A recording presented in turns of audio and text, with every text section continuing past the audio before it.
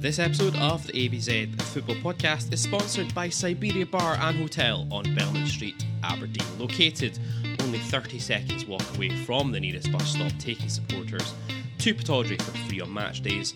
Siberia Bar and Hotel is open 7 days a week, all year round, and get fired in with our exclusive discounts. Head to the bar and quote the phrase ABZ Pod, that's ABZ Pod, for a £3 pint of Foster's, £4 for a pint of Moretti or dark fruits, or £5 for a pint of Fierce or a daiquiri any day of the week, including match days. Come on, you Reds. Red slight of foot there.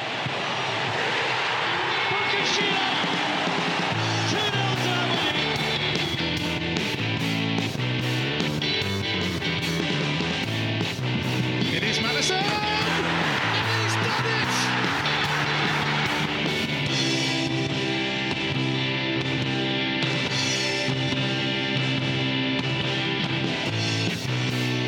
Hello and welcome to episode 120 of the ABZ Football Podcast. I'm your host, as always, Gary Scott. Joining me is the one and only Gavin J. Baxter. Gavin, how is it going? Back in a more comfortable area behind the editing suite today than live. Oh, that was nerve-wracking. No, I mean, jokes aside, Sunday, the live show at Siberia, that was a lot of fun. A hell of a lot of fun, and the fact that people came along and are interested, because anytime you do something like this, you're always got that little bit of fear in the background of how much people actually really care about whatever it is that we have to say. And the fact people showed up, the fact that people were there, people listened in, it all went smoothly. Yeah, it was a lot of fun. Got to give thanks to everyone that was there, and obviously the good folks at Siberia. But it's nice to be back in these more familiar circumstances. Yeah, absolutely. I think we'll just echo that on behalf of Graham as well. No, thank you to everybody that turned up at the bar on Sunday afternoon. Thank you to people who listened in online live as we did it and contributed via that medium as well, which was great. I think we got a lot of feedback as well about it, which was good, about how we can maybe look at just improving that going forward, how we deal with that. That's great. Obviously, the audio from it went out today. Appreciate it's very different in terms of quality from what we normally try to put out there, but that is just the nature of the beast, unfortunately, where we've got our nice warm microphones here in our home studio setups that we have for general podcast stuff compared to obviously recording it live in a bar and a live scenario is going on the stream. But yeah, I think we've got some good learnings from that as well, which are great. So we'll take them forward. Hopefully we'll maybe do a couple more of these types of things throughout the course of the season, whether that's pre-match or maybe post-match again. But yeah, all good. Again, thank you so much to everybody who contributed on the day and hung about afterwards as well. Managed to get a couple of pints with various people and just had a good old chat about the Dons, which is always good. But anyway, onwards, Gavin, onwards. Because today we're going to bring you just a slightly shorter episode than usual. We're going to preview Friday night's trip to Stirling to take on Stirling Albion in the Viaplay Cup second round. We'll check in just with the women's team to see how they got on at the weekend. And then after the break, we'll bring you a very special edition of My Favourite Game. This time we sat down with the chairman, Mr. Dave Cormack, to get his thoughts on his favourite game, which is, of course, Hibs 0, Aberdeen 5 from May 1980, the day the Dons won the title. But first, Gav, after Sunday afternoon's frustrating defeat, I think we're best to put it that way, against Celtic at Pittodrie, we're back in League Cup action on Friday evening as the Viaplay second round kicks off. We're the first match of the card over the course of the weekend due to circumstances, and it's a return trip to Stirling. Stirling, of course, progressing from the group stages, I should say, after finishing as one of the best runners-up from the group stages. They finished second in Group A with 3 wins and a draw, wins over Stenhousemuir Alloa Athletic, and then a thumping 4-0 win over Premiership St Johnstone. A 1-1 draw with Ayr United. They lost on penalties by 4-3. They've opened their League One campaign in fine fashion, 2 1-0 wins over Edinburgh City and then against Alloa Athletic as well. That sees them sitting joint top of the table with a 100% record so far. That's fresh, of course, off their League Two title win last season, where they eventually cantered to top spot after a bit of a battle with Dumbarton through the midway point of the campaign. Stirling, of course, Gav, my tip to go back-to-back and secure promotions to the second tier this season under ex-Don Darren Young as well. 2 clean sheets so far from both their league games, only 3 goals conceded in their League Cup campaign. Top scorers So far, Dale Carrick, the ex-Hearts player, and defender Paul McLean with 38 goals apiece. Reasonably settled squad from the one that won League Two last season. Centre forward Dale Hilson joining from Arbroath. That's been supplemented with Lewis Milne in as central midfielder from Montrose, and then goalkeeper Mark Weir from Bonnyrigg Rose. Of course, Gav, remember that's a far cry from the situation that Darren Young had inherited at the start of last campaign. Yeah, I don't think you can understate how good a job Darren Young has done at Stirling Albion. I remember we spoke, of course, with Darren prior to the game with Stirling in the group stage last year, and it was a familiar tale amongst a lot of the kind of part-time teams in League One and League Two, where, you know, there's so much money getting thrown around both the Lowland League and the Highland League that it's becoming increasingly difficult for these clubs to attract players, and so you end up kind of just scrapping out amongst themselves for a pretty small pool of quality players. I think you saw last year, whenever you watched League Two highlights, there was a couple of teams that had maybe a standout star player that maybe they fell into the trap of relying on. You think of Albion Rovers with Charlie Riley, Elgin City with Kane Hester. Stirling Albion, it just seemed like Darren just put together a team that was, you know, no star player as such, just to mold them into being a really, really solid unit. There's one or two players in there that have played at a higher level. You mentioned Carrick, who's played at Hearts and Kilmarnock, and Jack Leach played at Motherwell. Yeah. And when you mentioned some of those recruits there, you know, Dale Hilson as a name that I've seen at Arbroath the last couple of years. Lewis Milne's always been a pretty consistent player for Montrose, who's been up at the right end of the League One table. So it feels very much like Darren's just, you know, building and building, and it's between what they've managed to do in the League Cup group stage to finish unbeaten, win 3 games and draw 1 is frankly incredible. And then to get off that good start, it seems like they're really still riding that wave of momentum they've taken from kind of January onwards. Absolutely. Of course, you don't need to look too far into the annals of time to find the last time we played the Beanos in the League Cup. That was obviously coming in the group stages last season as a thoroughly professional first half performance. Saw Jim Goodwin's Aberdeen side 5 goals to the good at half time, which also allowed the introduction of a certain Louis Lopez at half time for his debut. We'll come on, just look at that game again in a minute or two, Gav. But in the League Cup, from a historical perspective, we faced off against Stirling on 9 occasions. Aberdeen winning 8 of those by an aggregate scoreline of 24-4. Our only defeat in the League Cup, that coming at the old Anfield Stadium in Stirling back in 1976, a 1-0 win for the home side in that one. In all competitions, we faced Albion on 15 occasions. We won 14 of those, the only defeat that aforementioned League Cup set back in 1976. Expected to be a more than healthy crowd at the Fourth Bank on Friday evening. Aberdeen, of course, selling out our allocation once again for this one. I mean, technically speaking, Gav, pulling Stirling out of the hat for round 2 did mean that we were drawn with the lowest ranked side left in the competition. So you have to take the positives from that. But it's pretty clear that, as we just touched on, firstly, this will be a completely different test, I think, from the one that we faced at the Fourth Bank this time last season. And secondly, after our Scottish Cup debacle last campaign, we can't afford to take it lightly, can we? Well, you say our Scottish Cup debacle, you've also got to think about our League Cup debacle 2 years prior, when we were probably guilty of taking our opposition too lightly. So I think we're going to talk about the potential 11 there in a few moments. Once again, I mean, Darren Young was very much in the early stages, it felt, of putting a team together at Stirling.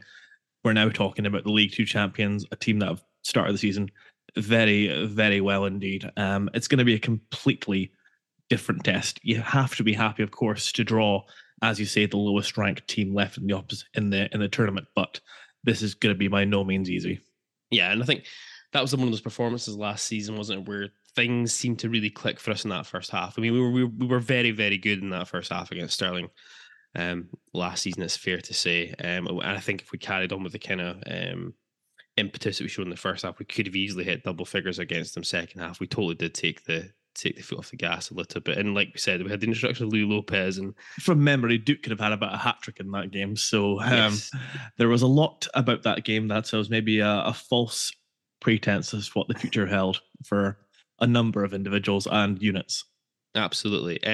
Albion have predominantly kind of played this season with a 4-4-2, so it'll be interesting to see how that matches up against our 3-5-2. I mean, Gav, coming into this one, do you expect to see some changes from Barry Robson ahead of what is coming up to be a really busy few weeks for us now? Because we have our Europa League playoff round first leg the following Thursday. That obviously will be against Balklub and Häcken, or Zalgiris Vilnius the following Thursday. I mean, is this an opportunity for maybe some fringe players, maybe some of the new arrivals, the likes of Vinny Bajauin or Dad Dia, maybe even some minutes for James McGarry? Or do you think Barry Robson is just going to go with his best 11, knowing that, we've got nearly the best part of a week off before heading into that playoff? I'm not entirely sure. There's a part of me, I'm kind of in two minds on this. I think I like to think that Barry's the kind of manager that's going to just go in with the strongest 11 possible and get the job done. And if we're in a comfortable position a la the fixture last year, then we can think about rotating, at halftime or early on in the second half. But I mean, there's a number of players in our squad that haven't had much in the way of game time at all so far, even including just, preseason games that they were around for. Or Daddy is probably the perfect example of that. And with the out, as is Vinny Bajauin. As has Vinny. I mean, it sounds like James McGarry's pretty much ready to go. In his words. Yeah, I'll be surprised though with that. He didn't go on this. The Central Coast Mariners went on a preseason tour to Indonesia or somewhere in the Far East. Anyway, he didn't travel on that because the deal with Aberdeen had been agreed quite some time ago. Well, I mean, also there's that, and there's that Pete pointed out to us that historically, James has not had the greatest track record in starting and finishing matches. So I think there's going to be some work to be done to get him up to speed in Scotland, especially. I mean, I don't know what the intensity and tempo of the game in Australia is compatible, but I would imagine it's probably not as fast and in your face as it is here. Yeah. But then that just comes back to the point that these boys also need minutes, don't they? They need minutes. The game time. There's no reserve league. There's no other way of them getting up to speed. But let's be honest, this is our one of two realistic chances of winning a trophy. So when it comes to that, are you writing off our league campaign, Gavin, after 2 games this season? I think, what we're going to have to, we're trailing St Mirren by 5 points already. I think that's going to be a mountain to climb, quite honestly, the way they're going. So in that sense, I just, I think in a way it makes sense. It's kind of almost like a diplomatic way of getting these guys minutes against an opposition where they should be able to do the job. But then I think of Darvel and I think of Wraith Rovers. So that'll be interesting to see the way Barry Robson approaches it. I don't think Bajauin or Stewart will play at all. I think we'll stay with that 3-5-2 system. I think Stewart's just completely out of the picture, and I don't think there's a space in the team for Bajauin in that role. So I do expect a little bit of rotation. I hope to Christ he doesn't do the Jimmy Caldwell thing of swapping the goalkeepers, because that's just not a fan. Never like it. Unless you're, a Real Madrid or a Chelsea or a Man City and you've got 2 top class goalkeepers, then fair play. But if you're Aberdeen if you're Aberdeen going from Jamie Langfield to Bertie. Sorry, Andy. I know you loved him, but I would like us to take this seriously and just go as strong as we can and get the job done. There's an argument you could theoretically go 3-5-2 and put Bajauin in playing up top alongside maybe Esther Sokler, for example. That is an argument. Yep, there is an argument to be made there. I'm not sure how sound an argument is, but the only reason I'm asking about Bajauin is because in a lot of the post-match commentary after the game on Sunday, Robson still seems to be indicating that there's potentially a place for Vinny in his team. It just needs patience. But I struggle to see, we've talked about it to death, I think, on the show already. I struggle to see how, unless he changes shape. And I don't see him deciding to do that anytime soon. If we were to go down that route, I'd rather see Alfie Babbage play up front with Esther Sokler rather than that. If we were to go down that route, rather than once again sort of shift Vinny into a more familiar but still not really familiar position to what was brought into play. I did hear that from Barry Robson. I'm not sure I buy it. When it comes to Vinny, but no, my stance is very much let's get Miofsky, Duke up front, as strong a team, and let's just get the job done. Interestingly, tonight as well. Now, I'm not saying for a minute that he'll feature on Friday night, but interestingly, obviously, we're playing in our SPFL Trust Trophy tie against Peterhead just as we're recording this just now, and an interesting inclusion in the team lineup tonight, in the form of Rhys Williams, who we touched on, I think, a little bit in the live episode on Sunday afternoon. There's been a lot of rumor and A lot of innuendo rumor and innuendo around Reece Williams' kind of position at the moment. So that's certainly a very intriguing piece to have seen, because obviously it felt as though Angus MacDonald was closer to potentially a first team return a couple of weeks ago. Barry Robson seemed to indicate over the course of the weekend that he's probably still a couple of weeks away, it sounds like. It sounded like Reece Williams was, in Barry Robson's words, further away than that. And then yet here we are. He's playing tonight against Peterhead in the SPFL Trust Trophy. Be interesting to see how that goes. Very much so. Keeping an eye out for what our scouts on the ground have to make of, well, the result and obviously Reece Williams' performance. On that then, Gav, just quick, let's have a look. I'll venture a prediction for us for Friday night at the Fourth Bank. Yeah, like I say, not going to be easy. It's not going to be another 5-0. I'm pretty certain of that. Yeah, tough game. I think we'll come through it by 2-0. Lovely stuff. Yeah, I kind of feel that we'll do enough. I think Barry will have us in a professional manner. We'll get through the tie. It'll be comfortable enough. He'll be able to bring some players off after, 50, 55 minutes or something like that. Rest a few boys up ahead of that game against Häcken or Vilnius. Of course, it looks as though it will be Häcken 3-1 up from the first leg. I don't know if this will go out before that second leg is complete or not. We'll wait and see, but that's what's going to happen. But there, you reckon 2-0 Aberdeen. I'm going to follow up with that as well. I think 3-0 Aberdeen will be 2 up with some time to spare. Let's just quickly look on to the women's team, because obviously we put out a special episode 118. Was it 118? Yep. Yeah, I think it was earlier in the week. A special preview show for the season ahead. Thanks again to Sophie Goodwin and to Nadine Hansen for joining us to give us the preview of that. That's something we're going to try and do a little bit more of this season, is try and look at some more deep dive specials on the women's team as the season progresses. But they, of course, got off to a winning start on Sunday afternoon with a well-deserved and impressive 3-2 win against Motherwell at the Balmoral Stadium. Debuts for new lone goalkeeper Faye Kirby and new signing Laura Holden with a familiar face in the form of Bailey Collins in the starting lineup for the Steel Women. Amy Black, who was celebrating her 17th birthday on Sunday, starting for the Dons as well for the very first time at SWPL 1 level.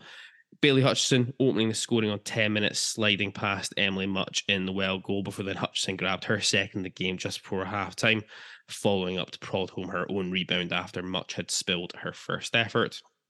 Laura Holden replaced at half-time with Ava Thompson, coming on after an injury to the newcomer before Aberdeen then made it 3-0 just after the hour mark. Hannah Stewart, who's had a really impressive pre-season, it's fair to say, racing onto a through ball to finish past Much. And that was it. The Dons were on easy street. A double from McDonald Ngua, ensuring a nervy last few minutes. But all in all, an extremely good start, Gaff, for new manager Clint Lancaster, especially considering, we've touched on it a lot in the preview, but the overall age profile of the squad, you saw that again there at the weekend with Amy Black, who just turned 17 literally on Sunday, starting the game, up against an experienced, a very well invested in Motherwell side. Yeah, I'm feeling really positive about the women's team right now. The way things have gone since Clint's come in, and the way that Nadine Hansen's made captain, and we've invested a little bit in the squad. I mean, I think I feel that maybe last season we were found guilty of just almost standing still and thinking that we could just replicate the first season of being in the top flight without really having to change much. I know we changed that kind of semi-pro model, but it's not, that alone isn't going to carry you through a season when the game is growing. And we've got the Glasgow sides are they're all on an island of their own. You've got the Edinburgh sides always trying to improve, and then you've got the teams in and around Aberdeen who are trying to do likewise. I'm encouraged by obviously bringing Clint in with the experience that he has in the game down south, and also that we're a little bit like the men's team, looking beyond maybe the usual markets, rather than just recruiting from teams in Scotland who are below us in the league, in the divisions, or just from teams in and around us. And how much are you truly going to develop when you're just kind of playing with the same pool of players? Laura Holden, Inch from Australia, and obviously then Faye Kirby, who's sounds like a real coup. It sounds a bit almost like an obvious comparison, but it sounds a little bit getting Danny Ward back in the day, as far as the kind of profile of player that we're getting. So the fact we've done that, I really hope that we can make the Balmoral or wherever the ladies are playing a bit of a fortress, because that'll really help us avoid having to look over our shoulder in the later months of the season. And hopefully, we can just look our way up and, get some results on the road. And it'll be a really good season. And we just continue to develop. Yeah, no, absolutely. And like I say, hopefully we can do a little bit more to bring a bit more of a spotlight onto the women's team this season as it progresses. Up next for the Quines, it's a trip to Glasgow to face Rangers on Sunday afternoon. The game's coming thick and fast now. No bother. As we crack on through the season. Just noticed there's been a goal alert from Peterhead and, I'll say from Peterhead, from the Peterhead FC Twitter page. It looks like Aberdeen have gone a goal up. Stewart apparently slotting home. Now, I don't know, has this gone under the radar? Is number 11 Anthony Stewart? If we have found Tony a new position and it's a roaming left winger, then that is going to be... I'm trying to think who that might be. That is something I want to see. It'll be Alfie Stewart, presumably. It'll be Alfie Stewart who scored there. Nobody clarified it, but presumably it's Alfie Stewart wearing the number 11 shirt that scored that. Anyway, will that wrap us up for the first half here, Gavin? Yes, please. This episode of the ABZ Football Podcast is brought to you in association with Siberia Bar and Hotel on Belmont Street, Aberdeen. And Siberia Bar and Hotel are pleased to announce the introduction of their new venture, introducing Dough & Co. Brand new, fresh handmade donuts coming to you from Belmont Street, Aberdeen, opening in the summer of 2023, just in time for a new season and European nights.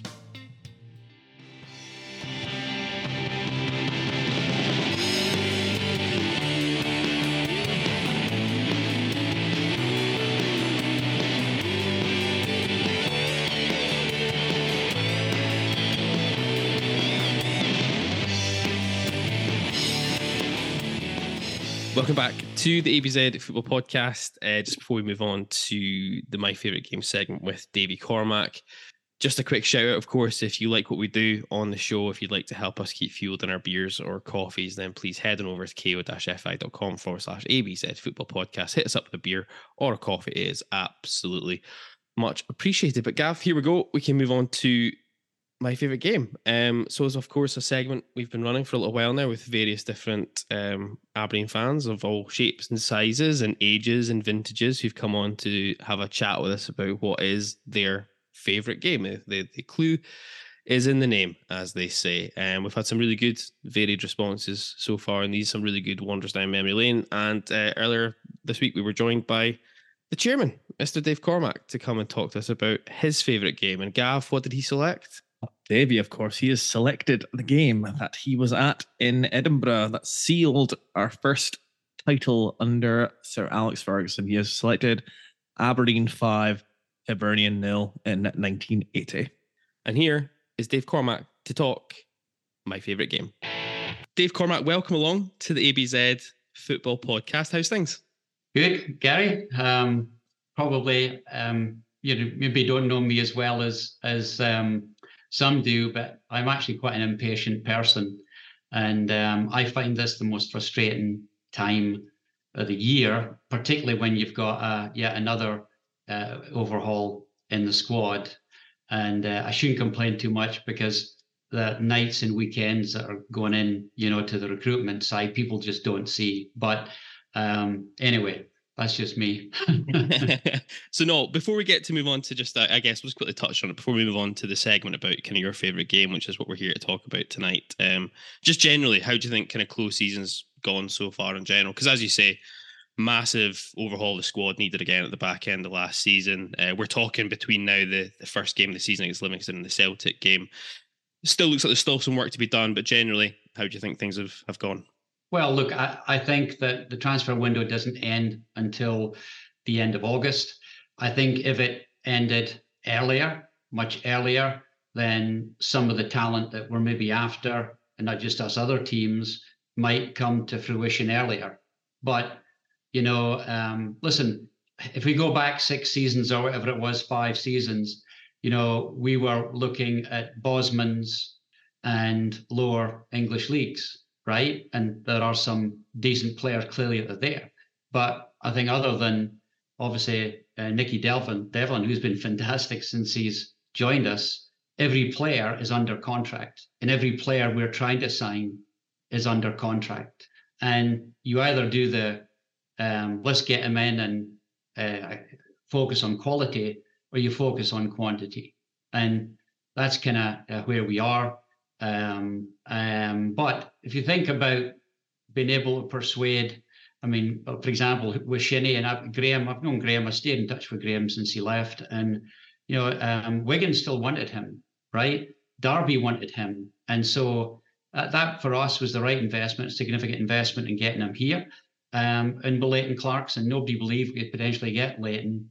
And we've got him on a 4-year contract. Some of the other business we've done, like, Slobodan, Nicky Devlin, mentioned earlier, and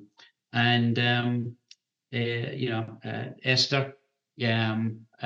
Good guys. They need to gel into the team, or has just come over from Israel. It's a different, in many ways, type of game here as well. So, I'm really pleased with the guys we brought in. Unfortunate that Reece and Angus got injured, but make no mistake that we're still burning, the guys are still burning the midnight oil, but quality is the important thing. Yeah, absolutely. I think we absolutely echo the sentiments of the three of us on the show, for definite from that perspective. Of course, we're speaking now between, on the Wednesday evening prior to the game against Celtic. So we now know, obviously, that we're going to face either Balklub and Häcken or Zalgiris Vilnius in the playoff round of the Europa League.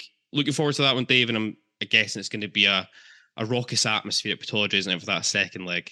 Yeah. No, listen, we went through that transition period, and at the end of the day, the most important thing is the team manager, right? And all the other stuff that we've been focusing on as a club off the field in particular.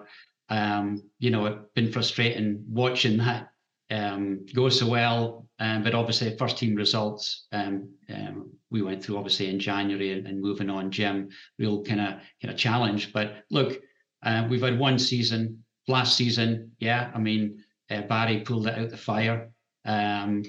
Just a reminder that when we parted company, Jim and I spoke after that Hibs game, that both Matty Pollock and Angus were driving up to Aberdeen, and look, when you go through these big transitions, you don't get everything right. You do your absolute best, and clearly Matty and Angus made a big difference through the rest of the season. But look, we love European football at Aberdeen, and first time, I think, since 2007, we qualified for group stages. And remember, back then, there was one qualifier to get in the group stages. Yeah, right? Absolutely. I mean, you see what you got to go through these days. They keep talking about they've added in the Europa Conference League, and it's to give clubs and leagues that we're in an opportunity, and yet Roma win it, and Sevilla and all the wherever it is. And so, but no, listen, the guys that both Häcken and Lithuanian team were champions of their league. Obviously, Häcken had a tough game against the Faroese. We all get these tough games now and again, but make no mistake, they won the league for a reason. Häcken did last year, and it will be a tough game. Great people. We got on really, really well with the board, the guys at Häcken. I think we caught them cold in that first game with Stephen Glass and the guys. I think they thought they were going to roll us over, and obviously we kind of blitzed them at Pittodrie, which was great in and of itself. So yeah, I'm going to come over for these games, and look forward to the opportunity. I hopefully we've by then we got a couple of players in, but Angus in particular should be back maybe this weekend, and so hopefully we get that kind of sorted out. But this should be exciting games. I mean, Pittodrie on a European night is brilliant. We'll sell out the stadium, no doubt, and I think we've actually sold out for Sunday now as well, virtually, against Celtic, which obviously is a horrible time. 12 at lunchtime on a Sunday is not the best of times, but it is what it is. No, absolutely. And as you say, there's always something very special about a European night at Pittodrie. It just brings out the very best of the old lady. But anyway, that's enough about looking forwards. We're going to cast our eyes back 43 years, Dave, for this one. Because you're taking the time to join us here as our guest for this edition of My Favourite Game. And you've selected Hibs 0, Aberdeen 5 at Easter Road from Saturday, the 3rd of May. 1980, the day, of course, that the Dons sealed the Scottish Premier Division title, a first title for Aberdeen in 25 years. The first time a non-Old Firm side had become champions in 15 years as well of Scotland. So just, I guess, before we get onto the game itself, Dave, the 1979-80 season, that would see you be what, 20, 21 years of age, I think. What was the life and world of a young Dave Cormack like at that time? Well, I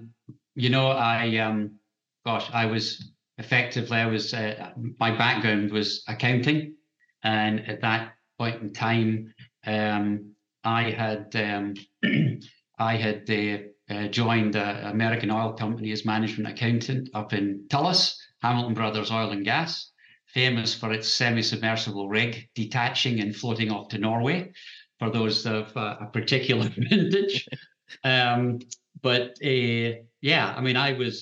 was 21 when we played Hibs then. Listen, I could easily have chosen Bayern Munich or Real Madrid games or that, but for me, this was kind of proof that we were here, and we had a few near misses. We lost the League Cup final, I think it was, to Rangers when Doug Rugby got sent off when Derek Johnson feigned injury. Yeah.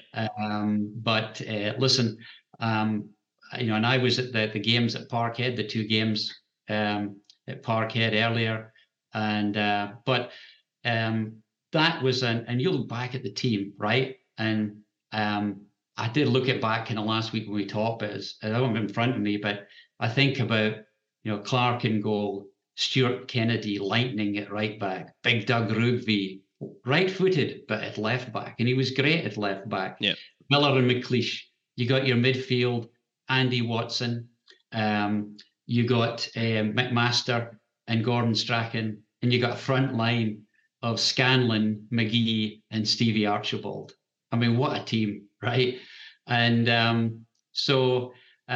as I recall, it was a lovely day, and my mates and I, there was about 5, 6 of us, went down on the train to Edinburgh and had a few drinks before the game, as you do. And the game was a wee bit of a blur because we blew them away 5-0. I think Scanlon scored 2, McGee scored 1, Andy Watson scored a goal. Yep. And Archibald, Stevie scored 1, as I recall. Can't remember who the sub was. Dougie Bell was on the bench. I remember that. Yeah. But the game was a kind of a bit of not a bore. We just blew them away. I think we scored in the first couple of minutes or something as well.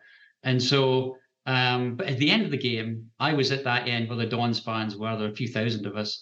And then it became clear, I think Celtic drew 0-0 at Love Street, the old Love Street with St Mirren, and came through that mathematically, certainly we'd won the league. So, and I still remember Alex Ferguson, Sir Alex, running up to Bobby Clark and jumping into his arms, and a young Bobby Clark, and he's still young, but he's about 77 just now. He's still as competitive, for such a nice man, right? Bobby is still highly competitive. I mean, he's whether I'm here in the States or whether it's back at Aberdeen, Bobby's texting me through the games. He watches the games on Red TV and that. He's up in Lossiemouth. And he won't stop texting me. It's like, Bobby, leave me alone. I'm watching the game. But, Bobby was, or Mr. Clark, as I called him, was my PE teacher at Harlaw and coach. And Harlaw beat Kincorth. We won the Schools Cup final, 1975. I famously scored a tap in at the beach end, and it was a draw, went to a replay at Linksfield 2. Now the village, Sporting Village, and we beat Kincorth 2-1. And the reason I go on about that at times is because my now wife for the last 41 years was there supporting Kincorth because she went to Kincorth.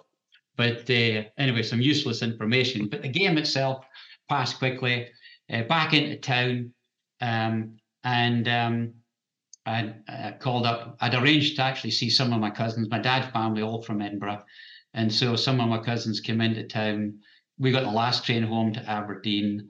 And all I kind of remember is been wakened up on the train, having been quite tired for whatever reason, and coming off the train at the joint station there. And when you all came off and everybody sung because of the height of the roof in there, you know, the noise was like tenfold. Yeah. And just a kind of brilliant, experience. But that was the coming of age that proved that, what we put in place. I mean, Billy McNeil did a great job for the season he was with us, and he got Stevie Archibald came from Clyde, and he got Gordon Strachan from Dundee, and Jim Shearer went the other way to Dundee. But that for me was a stake in the ground. First time we'd won the league in 25 years, the second time only we'd won the league from 1955, and obviously 15 years since an Old Firm team had won it in 1965. So yeah, that for me was a lovely day. It's an incredible season as well. We'll quickly just look back on it just briefly, because the season itself, it doesn't go off to a great start, and we touched on it. We end up in a situation where any hopes of a kind of league title challenge basically are gone by January. There's a defeat by Morton, and then there's a 0-0 draw with Celtic in January. And at that point, I think there's a further defeat to Killie in late February, and we're 10 points behind Celtic at that point with only 15 games remaining. Of course, there's only 2 points for a win at that point as well. But then, unbelievably, we don't lose another game that season. There's almost parallels a little bit with last season from this perspective. There's obviously that famous 1-0 win against Morton in March. Scotland's got this big freeze. Snow has to be cleared off the pitch. Alex Ferguson and an incredible crew of people get the game on. Drew Jarvie picks up the winner that afternoon. And then there's the double header you just spoke about there at Parkhead. I mean, from that run-in, what are the games that stick out to you? I presume it's going to be those two at Parkhead, isn't it? Let's be honest. Yeah, the Morton game was, as you look back on it, was significant. Morton was our bogey team. Yeah. And pitch was hard as bricks, right? You didn't have sprinkler systems and all the rest of it in those days. But that game was significant because Morton were our bogey team. Andy Ritchie always scored against us, right? But the two games I was down at in Glasgow were incredible. The 3-1 game. I hadn't really thought about it that way, Gary, that, very similar to this season, different in the sense we were 10 points behind, right? But we were 10 points, probably 12 points behind Hearts, these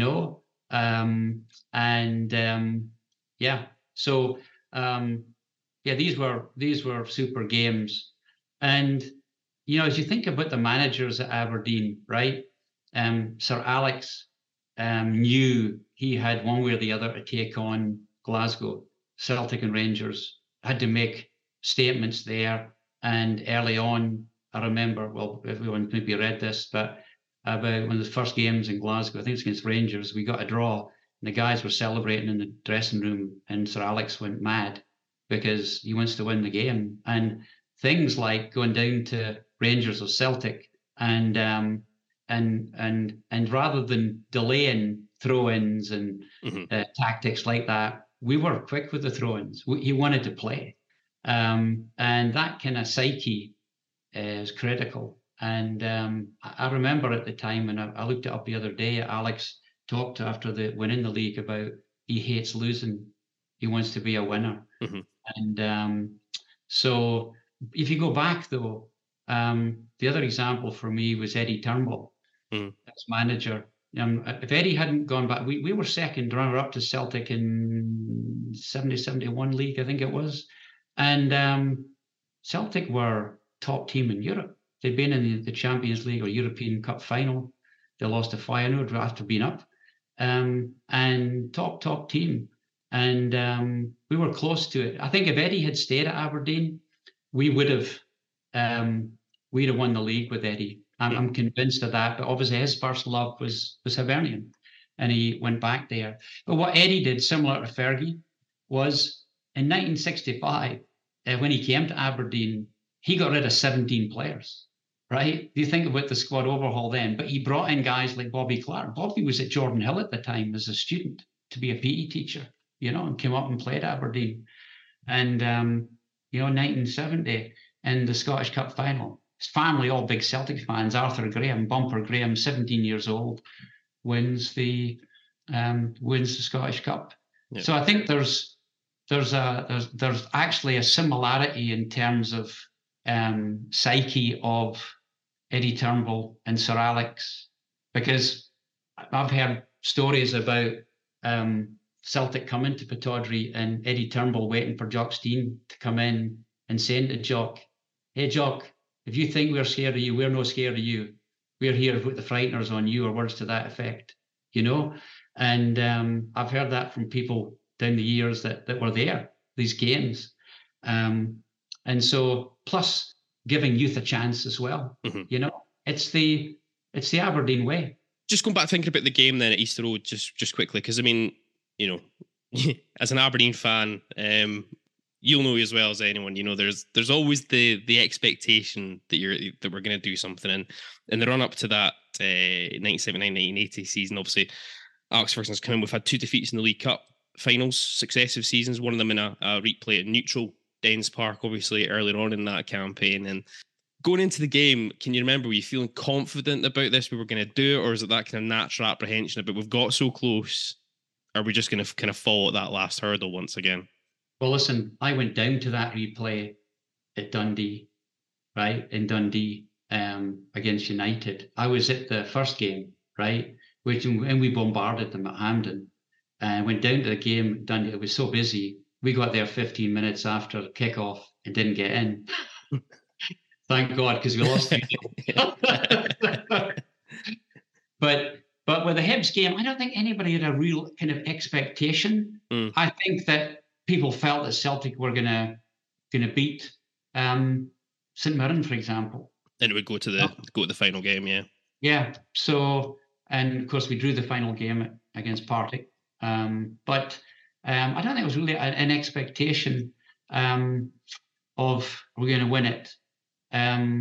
But patience is a virtue, they say.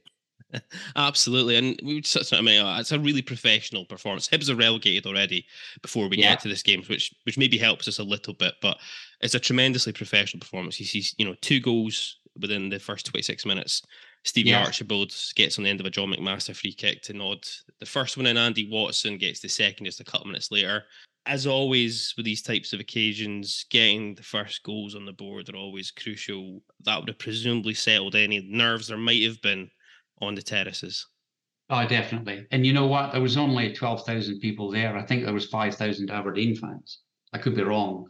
But, I mean, Easter Road, for its size, was pretty empty, Yeah. And Hibs relegated. So, but you still have to beat them. Yeah. Exactly. And that's the one thing about playing, which is that you take everybody seriously, which you should do. Doesn't matter who you're playing against, and you give everything in a game, right? And that was Fergie's ethos, right?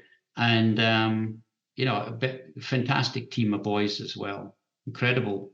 You think of some of those players and what they went on to. I mean, what Gordon Strachan did, Man United, Leeds, and won the league when he was like 40 or something at Leeds, and Stevie Archibald on to Barcelona and Tottenham.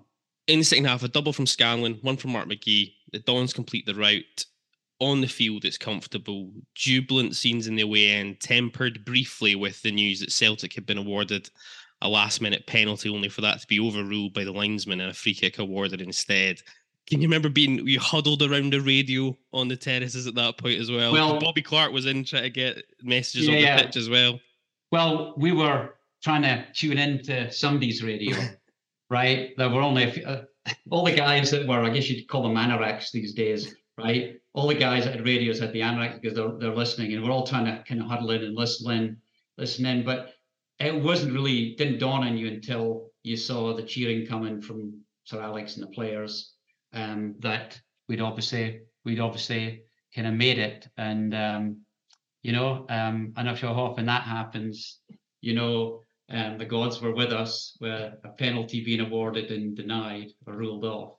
But we'll take it. Exactly. Can you describe? Can you remember just the feelings when reality dawns that we are champions of Scotland for the first time in 25 years? It was just everybody. It was just elation. And so when you get whatever the number of crowd it was there, 3, 4, 5,000 Aberdeen fans, then the elation. Of course, all the Hibs fans had all gone by then, you know.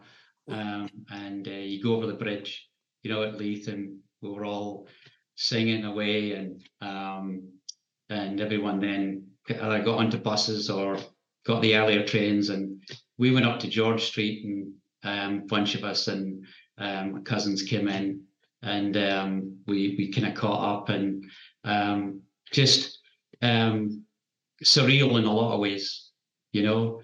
But that kind of a real dawning probably came in the next day once I'd sobered up. It's such an iconic game, and you touched on it earlier on. It's the start of a real golden era in the history of our club, and you know we've celebrated that significance and some of those monumental achievements just in the year that's gone past. And you know we've spoken to so many of the guys who were involved in this period and who played in this game, and you know the prevailing view has always been amongst them that getting this league title under our belts was so key to developing the belief in the winning culture within the club as well, that set us off on our merry way towards those 2 European trophies amongst a host of other domestic success in the next 6 years. But if you cast your mind back to Easter Road in 1980, it's impossible even at that point when you're league champions to foresee what's just about to come around the corner, isn't it? Yeah, no, there's absolutely no doubt about that. And, you know, one of the things back in that era, if you look at who won the European Cup and who won European Cups over seasons, similarly with the Cup Winner Cups and also the UEFA Cup, you know, you think about these tournaments and, you know, today it's just completely changed because the combination of TV money for the top 5 leagues and Bosman, you know, you think of some of the players back then that had their careers at Aberdeen, what these guys would have been. I mean, can you imagine if we had that team now?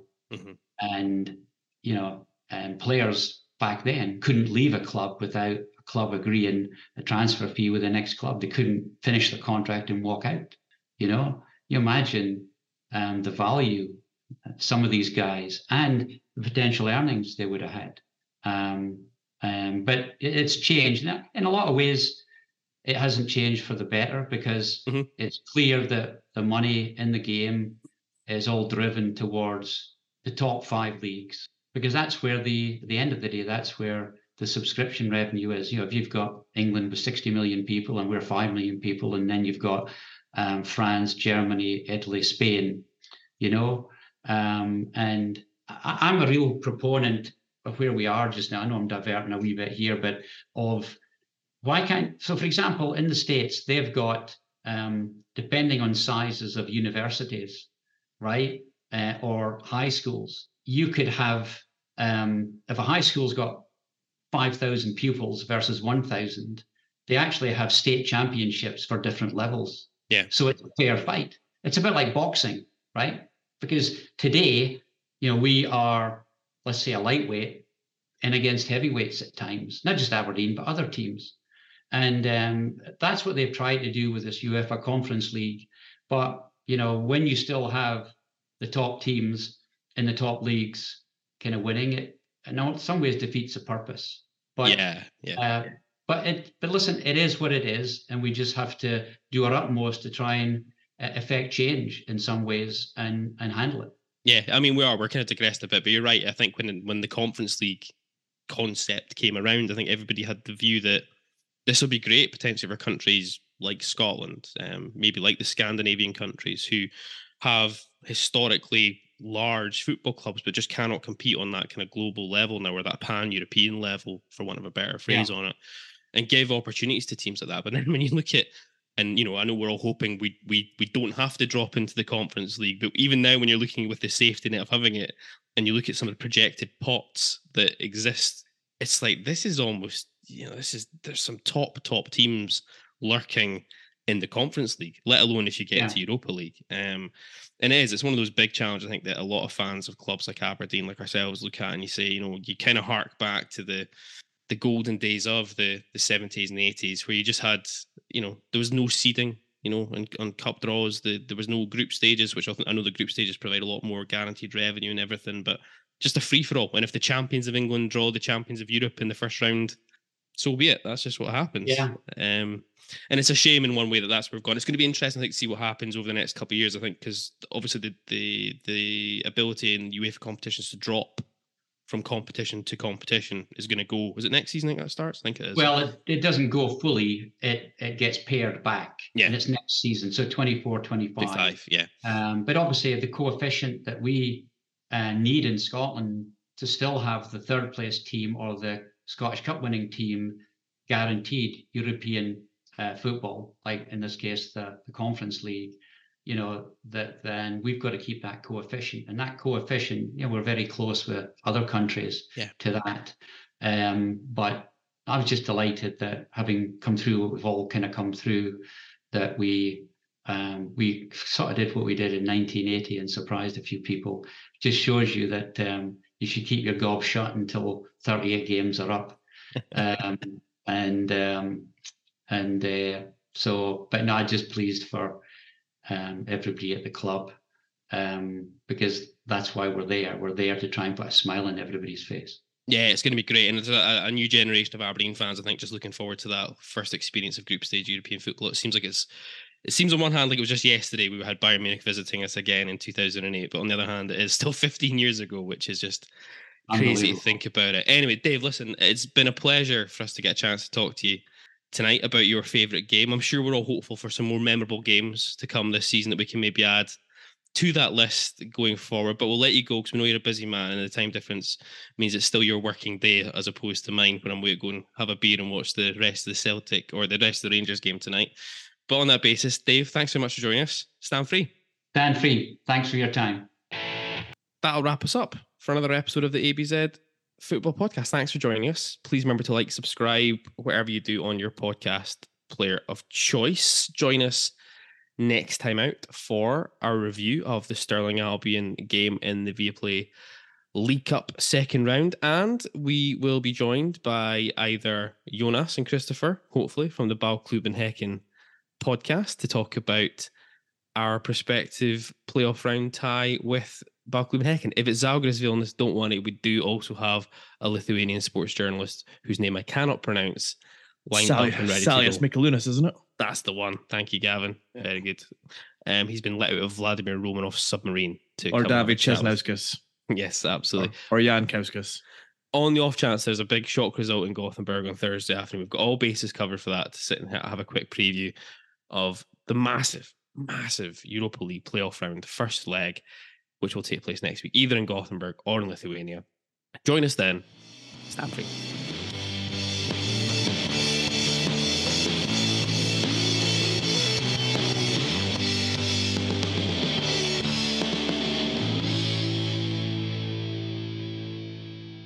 This episode of the ABZ Football Podcast was brought to you in association with Siberia Bar and Hotel on Belmont Street, Aberdeen. Head into the bar, quote the phrase ABZ Pod, that's ABZ Pod, for a £3 pint of Foster's, £4 pint of Moretti, or £5 pint of Fierce any day of the week, including match days. Siberia is open 7 days a week, all year round, and the bar is located only 30 seconds walk from the nearest bus stop, taking supporters to Todger Stadium for free on match days. Come on, you Reds!